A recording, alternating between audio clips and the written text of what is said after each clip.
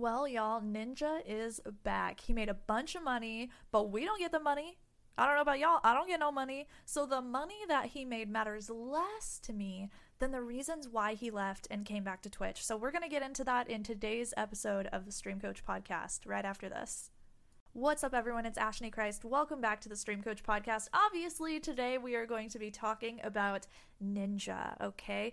Ninja came back. He has this entire crazy journey, which we're going to be getting into, but the biggest thing is that I want to tell you when it's the right time for you to leave Twitch, and also what is actually going to be leading your business decisions as a small streamer. So let's jump right into it. Okay, so for those of you who are relatively new to Twitch and don't know a ton about his story, Ninja has been a streamer since around 2010, 2011. He'd been streaming for a long time, from back in the Justin TV days, which is what Twitch was named before it was named Twitch, and he had streamed a lot of Halo, some other FPS games. He was relatively well known, but he didn't really blow up to Ninja level until Fortnite came out. He started playing Fortnite almost immediately after it came out. His stream absolutely blew up, and he had this one major moment that happened in March of 2018 where he played with Drake, the artist. Okay, this was a major moment for the Twitch community. It led to a lot of news coverage. People who hadn't taken Twitch seriously before were finally starting to see why it was so great. And at this point, if you paid attention to the business space at all, there were a lot of companies that were starting to see Twitch as a place where they could potentially advertise or expand their businesses or their investments. And so we were finally starting to get outside traction from people outside of the nerd industry. So at this point, for months, Tyler, which is Ninja, was consistently sitting on the top of the Twitch throne. Okay, he had the most views on the platform. He was playing with people like Travis Scott, Marshmello, Lil Yachty. He played so much with Marshmello, it's wild. But by associating with these celebrities, Ninja actually became a celebrity himself. So the value that he was bringing to Twitch became bigger than the value that Twitch was bringing to him. And any good business person at this point is going to try to find a way to make those values align a little bit more so that things are more mutually beneficial. And so that's whenever negotiations about exclusivity started happening for Twitch and Ninja. They talked for legit months, but they wanted to confine his brand in ways that made Ninja and his wife Jessica, who plays as if she is just a little like having fun with it and not taking it seriously. Okay, so she's his wife, but also his manager, and is very experienced, very protective of his brand, obviously loves the guy and wants him to be able to be happy and do things that are going to expand his brand. So the two of them started to talk to Twitch about an exclusive deal. However, they have come out multiple times and said that Twitch wanted to confine the Ninja brand to only be gaming oriented. When Ninja was getting all of these deals to be in partnerships with like big advertisers and movies and all this massive stuff, they just could not reach a mutual agreement in terms of what the Ninja brand was allowed to do. Twitch wanted to place a lot of limitations on it. Ninja and Jessica wanted to be able to have free reign, essentially. Now, at this time, there was also a very obvious struggle for Ninja. This was probably a result of the fact that all of these negotiations behind the scenes were not going well, also that he had been thrown into the spotlight very quickly, and because he was known for Fortnite. And if you stream as much as Ninja streamed, which was usually like 8 to 10 hours a day, 6 or 7 days a week, streaming one single game over and over for months or years, that can become detrimental to your mental health at some point. So he wanted to probably take a break, stream some other games. He did stream a little bit of Final Fantasy on his channel, as well as a handful of other games at the time, but his audience just did not show up for those games like they showed up for Fortnite.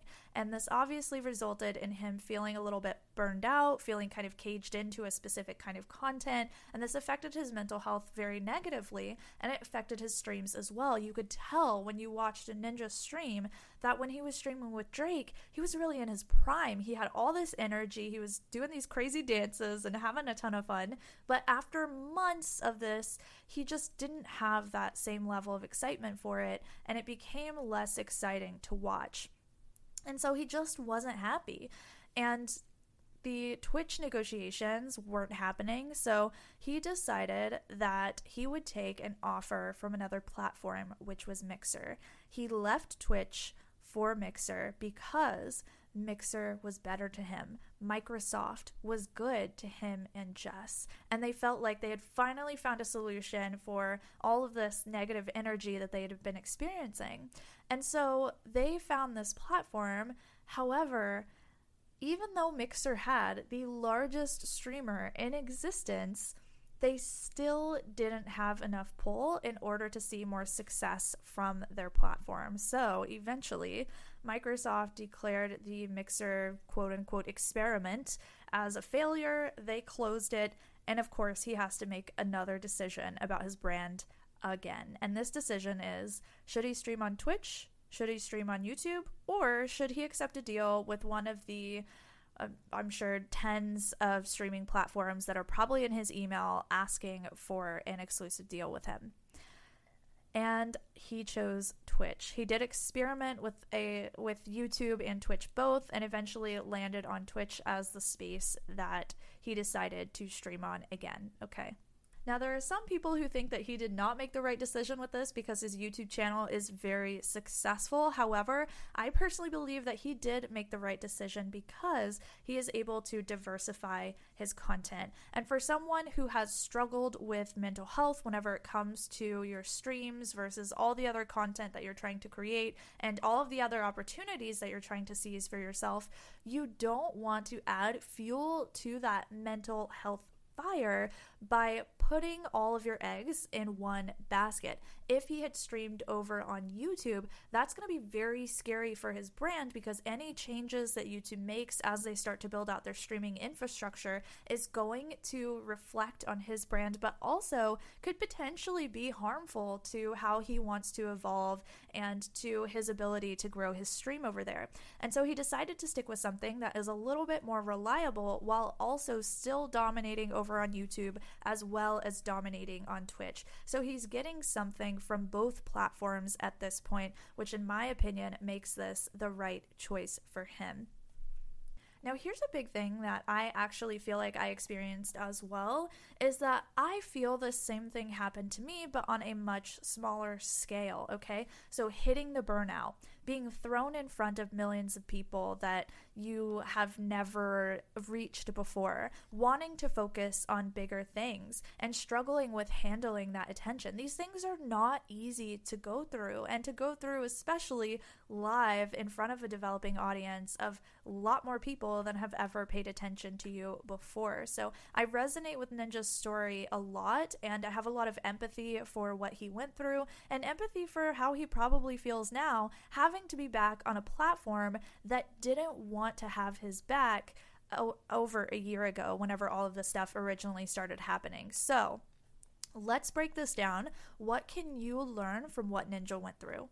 The first thing that you need to know is that your emotions will lead your business decisions, okay?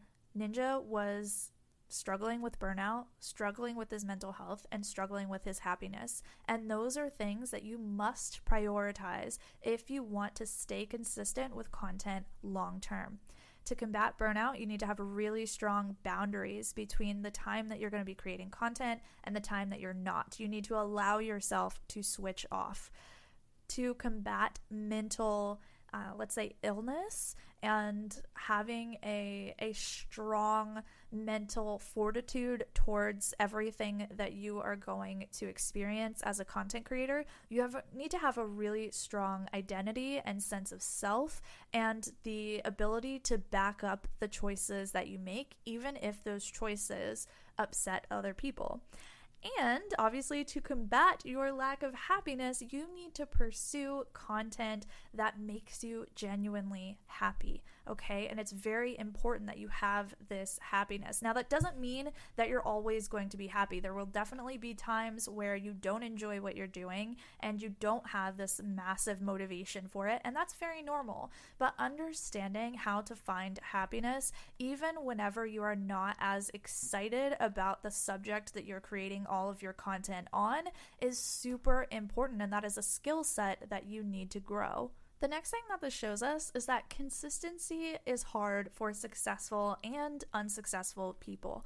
Just because you have hundreds or thousands of viewers doesn't mean that you're gonna be able to be consistent constantly just because you have those viewers, okay? So if you are waiting for the viewership to come to someday make you a consistent content creator, that is not something that you want to wait for, okay? Consistency comes from an internal identity that develops strong processes and external habits that will keep you creating every single day, even when times start to get hard. Now, to Ninja's I don't want to say detriment, but to his benefit, he still stuck with streaming even when he was obviously burned out, which is really great, even though it doesn't look like it from the outside. It's really important that we show ourselves that we can continue to progress even whenever times get hard. Now, obviously with burnout, that is a level of disinterest in what you're creating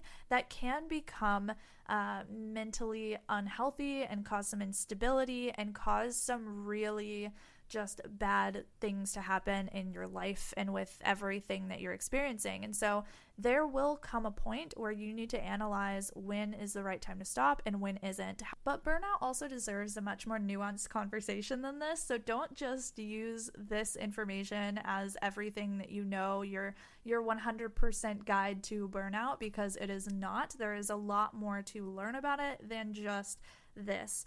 Okay, but let's keep going. Another thing that you can learn from this is that you might feel someday that you have outgrown Twitch.